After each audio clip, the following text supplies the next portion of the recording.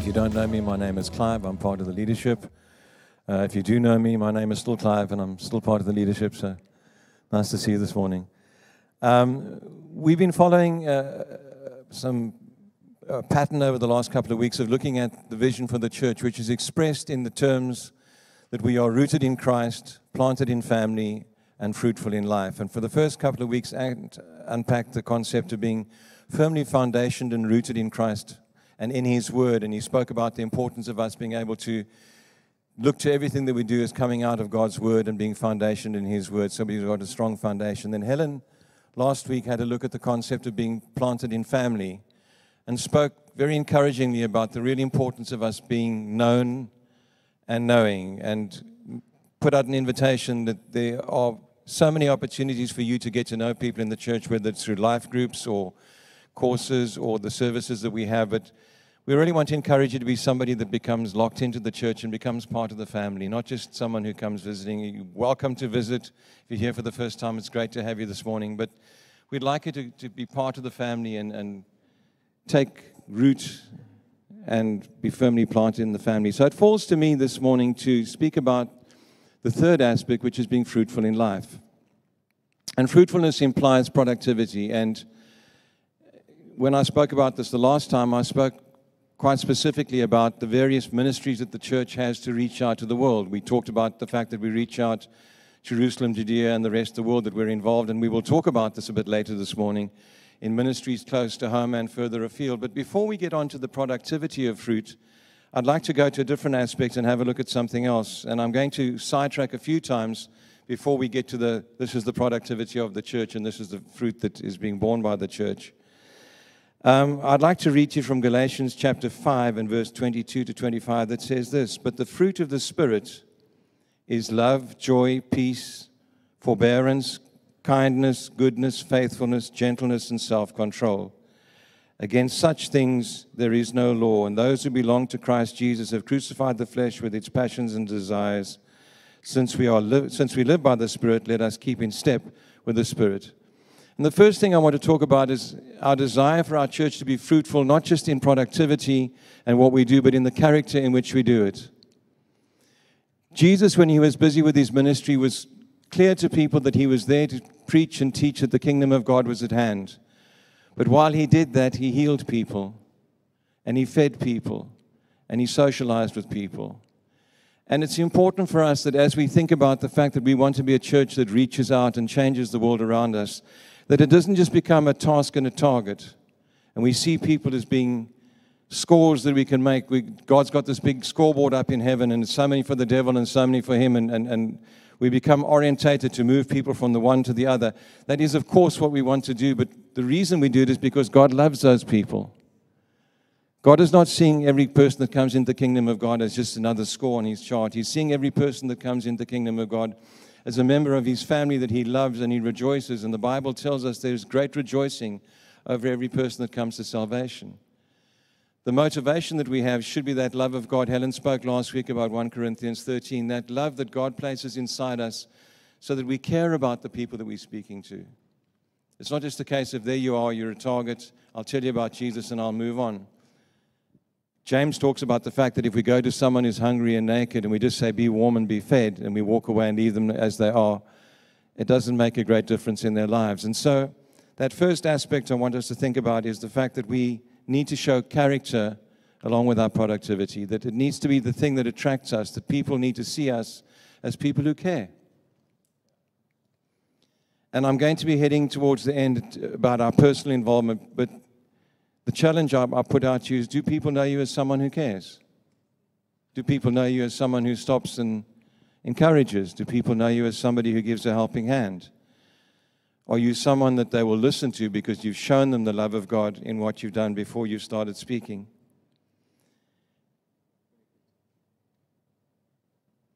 Moving on, we do need to talk about productivity. Before we get on to ministry productivity, because the thing we're going to talk about in the end is we need to get people saved. Let's cut to the chase. That's where we're going. And that's why the church is here. But before that, I want to talk about a different kind of productivity. And I want to go to Old Testament references for this, and to go to the book of Genesis, chapter 39 and verse 1. And we're going to just read a few paragraphs about a young man called Joseph. It says, now Joseph had been taken down to Egypt, and Potiphar, an Egyptian who was one of Pharaoh's officials, the captain of the guard, bought him from the Ishmaelites who had taken him there. The Lord was with Joseph so that he prospered, and he lived in the house of his Egyptian master. When his master saw that the Lord was with him and that the Lord gave him success in everything he did, Joseph found favor in his eyes and became his attendant. Potiphar put him in charge of his household. He entrusted to his care everything he owned. From the time he put him in charge of his household and all that he owned, the Lord blessed that household because of Joseph. The blessing of the Lord was on everything Potiphar had, both on his house and in the field. So Potiphar left everything he had in Joseph's care, and with Joseph in charge, he did not concern himself with anything. What a wonderful picture. This is a young man who's come traumatically into Egypt. He's been brutalized by his brothers and sold. Doesn't do much for your sense of well-being and your sense of value. But somehow, by the grace of God, he lands up as a slave in the house of Potiphar, and he becomes an excellent slave. It's not right that he's a slave. It's not God's best for him at that moment, although God's going to work his best through that. But in that situation, he determines to be someone that brings the presence of God into his everyday work, into his career. And he becomes the best slave that Potiphar's ever had, to the extent that Potiphar begins to entrust him with major responsibility until it says that he's running his businesses and his fields and his house because he can be trusted. We know that Potiphar's wife messes with that, and Joseph lands up in prison. Let's read about how he behaves there. It says in verse 20 of chapter 39, Joseph's master took him and put him in prison, the place where the king's prisoners were confined. But while Joseph was there in prison, the Lord was with him. He showed him kindness, and he granted him favor in the eyes of the prison warden. So the warden put Joseph in charge of all these things and all those held in prison, and he was made responsible for all that was done there. The warden paid no attention to anything under Joseph's care because the Lord was with Joseph and gave him success in all that he did. Here's the challenge in terms of being fruitful in life. We are looking at our church's desire to have people who are rooted in Christ, planted in family, but are productive and effective and life-changing outside of the nurturing and family environment that we have here. And there's the challenge for us. Are you a worker that your boss looks to and says, I can trust? Are you someone who takes a menial task like being a slave and starting off in Potiphar's house? I'm sure when Joseph started, he got the worst and most menial tasks, and does them to the extent that you are seen as someone who is an asset to have in that company, someone who is a blessing, and that the Lord's blessing comes through you into the company that you work in. I'd like us to think of this fruitfulness of ours being something that's not just limited to how many people have we got saved in the last year, but it is how many people's lives are we touching with the fruit of the Spirit? How are we impacting on the businesses that we are part of? How are we impacting in the organizations that we work for? Are we people that spread the gospel of the good news of Jesus Christ by being dependable, by being efficient, by being hardworking, by being reliable? But of course, the area in which we most specifically called to be fruitful is in the spreading of the gospel. And Acts chapter 1 verse 8 says, but you will receive power when the Holy Spirit comes on you, and you will be my witnesses in Jerusalem and in all Judea and Samaria and to the ends of the earth. And I'm just going to take a moment or two to talk about some of the ways in which you possibly could be involved in doing that through the organized ministries of the church. We also look at this concept of starting close to home and working further afield, and we are therefore supporting and being involved with organizations, youth organizations, people like the Christian Union, and churches around us. It's been a joy. In the last couple of weeks, we've been approached by churches to provide people to preach sometime in the future soon. We've been approached by 2 churches asking us if their worship leaders can be supported by our worship team.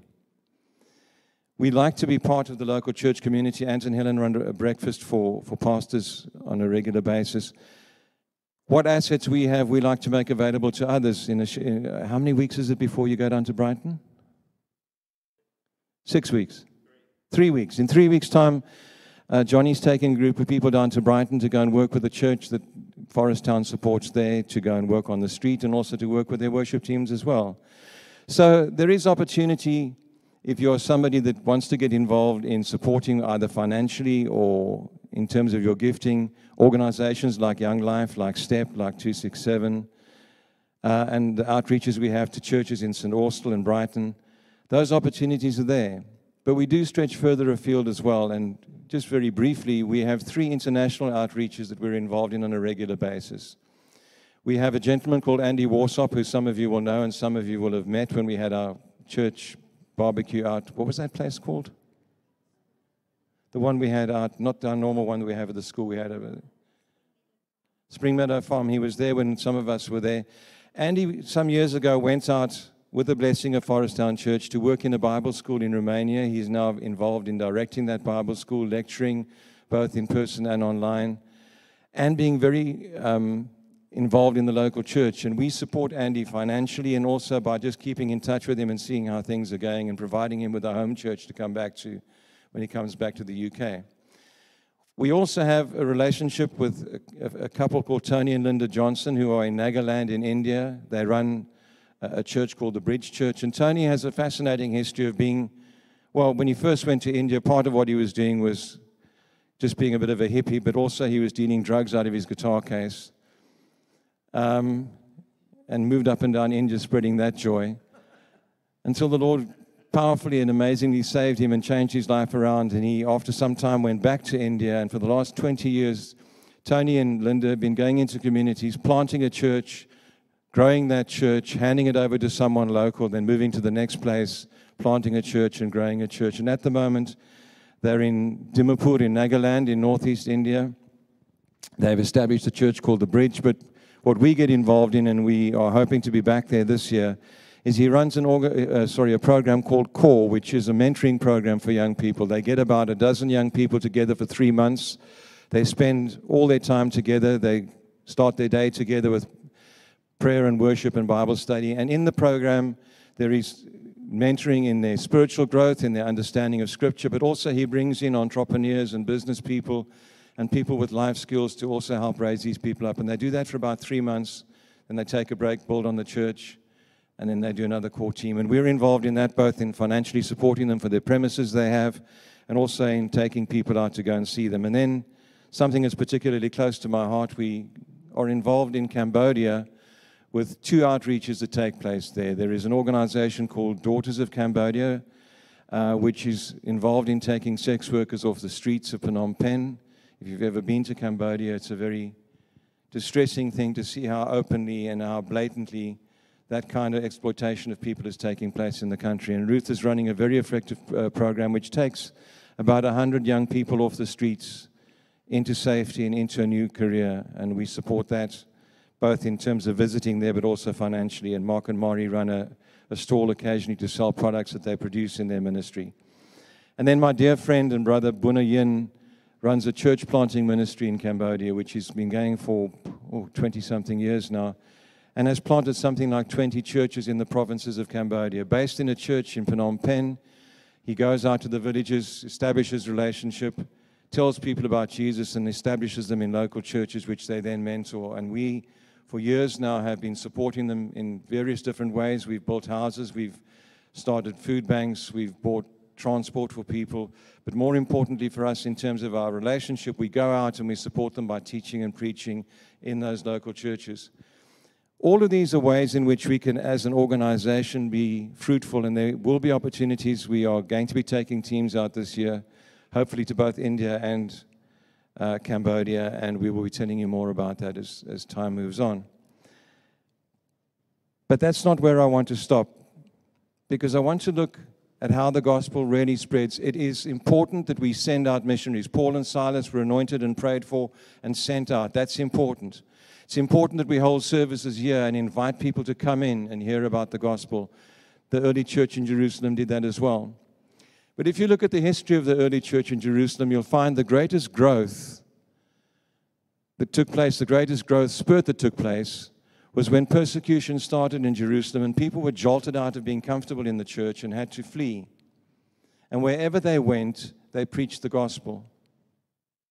You know, we are struggling with the pandemic in the world at the moment. Coronavirus has spread throughout the world, and millions of people have been affected by it. And without seeming to be flippant about it, coronavirus has not spread because there have been coronavirus spreading conferences that you can attend. Come and learn how to spread coronavirus. There have not been campaigns, to my knowledge, of people crusading to spread coronavirus. It has spread by accidental and incidental contact between individuals who are infected and individuals who are not infected. And that's how the gospel should spread. There is an absolute place, and that's why we're here, for the organized activities that we have in spreading the gospel. But there is a place for each person becoming infectious to the extent that you see yourself as somebody who can be part of this process. That you see sitting here, you have access to so many places that I'm never going to see or go to. Your place of work, your student digs, your classrooms that you're in, your friends that you meet in study groups, your colleagues at work, your children, your family, your aunts, your uncles. We have access through you to hundreds of places and thousands of people. And if you are waiting to be packaged and sent out, opportunities are going to go by. We need to be ready in season now to share and to witness and to testify. When Jesus gave the commandment to his disciples to follow the Great Commission, he said, "You will be witnesses for me in Jerusalem and Judea and Samaria and to the ends of the world." He said, "You will be witnesses." What does a witness do? What is a witness? A witness is somebody who talks about what they have seen and what they have heard and tells the truth of what they have experienced and seen and heard. Every single one of us can do that. If you know Jesus Christ as your Lord and Savior, if you have made a decision to accept Jesus Christ as your Lord and Savior, then you have a story to tell about salvation. You have your testimony of why you are a Christian, and you can share that when the opportunity arises. It would be lovely if you equipped yourself to be able to scripturally explain to people what it's all about, but everybody here has a story to tell, and everybody here will have opportunities. And my question is, are we grasping those opportunities? The kingdom of God is going to spread at its most effective if more and more people say, I'm not just somebody who comes along on a Sunday morning and gets taught and gets some more knowledge. And then I go away and I come back the next Sunday and I get taught and I get some more knowledge. And maybe I come in the middle of the week to an activity and I get taught some more and I get some knowledge. We're going to spread when you take what you've got and share that. And you might say, well, I don't have a lot. I'm not someone who's skilled in talking. I'm not someone who can stand up and talk to a group of people. But you've got something. You've got your story. And there are so many examples in the Bible of Jesus taking something small and insignificant and making something big happen from it. From physically taking 5 loaves and 2 fishes and feeding 5,000 people to taking a scared young man called Gideon and having him defeat a massive army with just 300 soldiers. It's about the fact, are you primed and ready and available? Do you see yourself as being someone who can be spreading the good news of Jesus Christ? If you have Jesus living in your heart, you have, if you could stand up now and say, I have the finite cure for coronavirus, you would be so welcomed in this world and you would be so famous. I have solved the problem. Well, we have the solution to sin and death and hell living within us. And we're embarrassed to share it. Or it's not convenient to share it. Or we don't feel we're trained up enough to share it. Or we think that people might be offended if we share it. I want to stir you up this morning. I want to say to you, you can make a difference, and you need and should be making a difference. I said to somebody one day, I was on a tube train in London, and one of those guys jumped on with a megaphone. I don't know if you've encountered them in London. But as the train was about to pull out of the station, this guy jumped on with a megaphone, and for the next 5 minutes till the next station, he preached hell and damnation and turn or burn gospel. And I must confess, with my sensitivities, I was kind of embarrassed. And I thought, that's not the way to go about it. And I just hoped he didn't look at me. And he got off at the next station, and I sort of went, phew. And God spoke into my heart and said, and what were you doing while he was doing that? You were criticizing his style, but you weren't telling anybody about Jesus. He was. I'm not saying you must take a megaphone and jump on the tube. But I am saying that there will be opportunities, and you don't have to preach a whole sermon when someone gives you an opportunity, but are you primed and ready to share the gospel of Jesus Christ? I want to challenge you to get out of your comfort zone. I have a pastor friend, Italian person, that the caricature in the lift, and in the silence, somebody says something like, Jesus Christ. He will turn around and say, praise his name, hallelujah, I serve him, he's my Lord and King. And he doesn't care who hears. How much do we stay quiet when we could just say something? He doesn't preach a sermon, but he leaves those people going, there's something weird going on here. There's an opportunity to learn something. I want to encourage you, be part of our program of missions. Be part of our program of reaching out and doing what we can do. We will try and create opportunities for that. Maybe you're one of the people who's going with Johnny to Brighton, or maybe you'll be one of the people who'll be going down to St. Austell at some stage to go and help them there. But don't wait for that. Don't wait for us to put you on a platform and go. Start looking around and saying, where can I show the fruit of the Holy Spirit? Where can I show the character and the nature and the grace of Jesus Christ into what I'm doing so that I can share the gospel of Jesus in my everyday life? There's another aspect I want to look at, though, because I'm talking now to people who've got Jesus in their hearts because they made a decision to serve him and to give their lives to him and to make him their Lord. But I'm very much aware that there might be people sitting here, and probably are people sitting here, who haven't made that decision yet. You maybe haven't decided that this is for you. You've come to check it out, and you're wondering. And I want to encourage you by reading another scripture, which we find in Matthew chapter 13, verses 3 to 9. It says, then he told them many things in parables, saying, a farmer went out to sow his seed.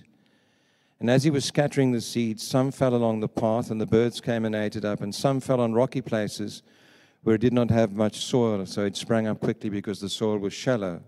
But when the sun came up, the plants were scorched, and they withered because they had no roots.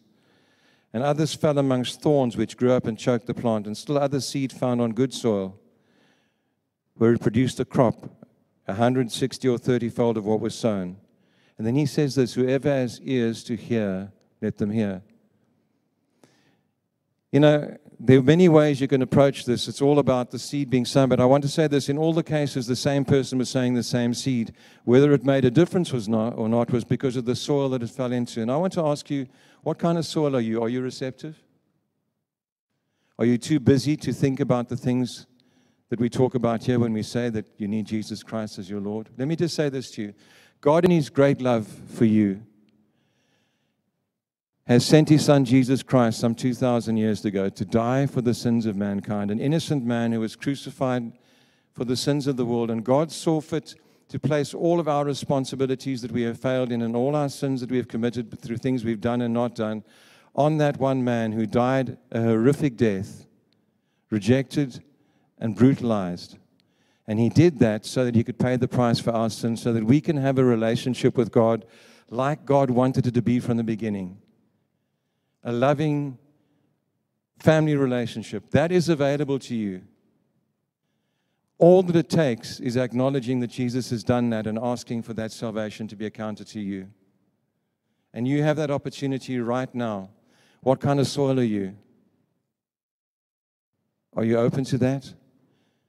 Because we believe the reason we want to be fruitful is we believe we have something that is so important, that is the ultimate thing that people need to know. We need Jesus in this world, and you need Jesus in your life. And so I want to encourage you. Maybe this morning is the day that you say, you know what, I'm going to stop wondering about these things and thinking that I'll put it off. And you give real attention to the fact that you need Jesus. I want to say one last thing. I think in very graphic and simple terms. And so I look at some truths and I say, I understand if I read the Bible that God loves me tremendously and wants the very best for me. Do you agree with me on that? Do you believe that God loves us intensely and wants the very best for us? I also look at the Bible and I see that in the presence of God in heaven, things are going to be fabulous. No tears, no pain, no hurt, no suffering. So would that not be the best place to be if you wanted the most wonderful time? So if God wants the very best for me because he loves me dearly, and the very best is being in heaven with him, why am I not there? Why does it not happen when the moment I accept Jesus Christ into my life, zip, I disappear to heaven. And I go and enjoy the wonders of heaven. The reason I'm here is because if we all suddenly disappeared when Jesus came into our lives, there'd be no one left to tell the story. I'm here to tell you about Jesus. You're here to tell other people about Jesus. That's why we're still here. We've been left here for a reason, for a purpose. One day, we will have that rejoicing in heaven. One day, whether it's the end of our own lives or when Christ returns. But until then, we're here for a purpose. God longs to have us with Him, but He longs to have us bring others with. And so He leaves us here to be a witness, to give testimony of what you have seen and heard and experienced. And so our desire at Forest Town Church is to have as a church, to have our community rooted in the Word of God, understanding and appreciating and acknowledging and building our lives on the foundation of the Word of God. It's to be planted in family where we can support and love and nurture one another and meet one another's needs, but it's to have us also to be fruitful in life, in every aspect of life, but in particular, fruitful in bringing others to the kingdom of God. And that's my challenge for you this morning. So let's pray together. Lord, I thank you that someone told me about Jesus. I thank you that someone took the time to love me and share with me and bring me to an understanding of what it means to be a child of yours. Thank you for that, Lord. I pray that all of us will have a desire to be that person for someone else. Thank you for all that you do through this church community, through the various people that reach out in organized ways. But Lord, my cry of my heart this morning is, would you stir us up and send us out, as the song says? Will you stir up our hearts so that each one of us says, I can do something. I can touch someone, possibly someone that no one else in the church is ever going to reach. And Lord, we pray that in this town, in our country, and in this world, through the activities of your church, that your kingdom will come and your will be done on earth as it is in heaven. Amen.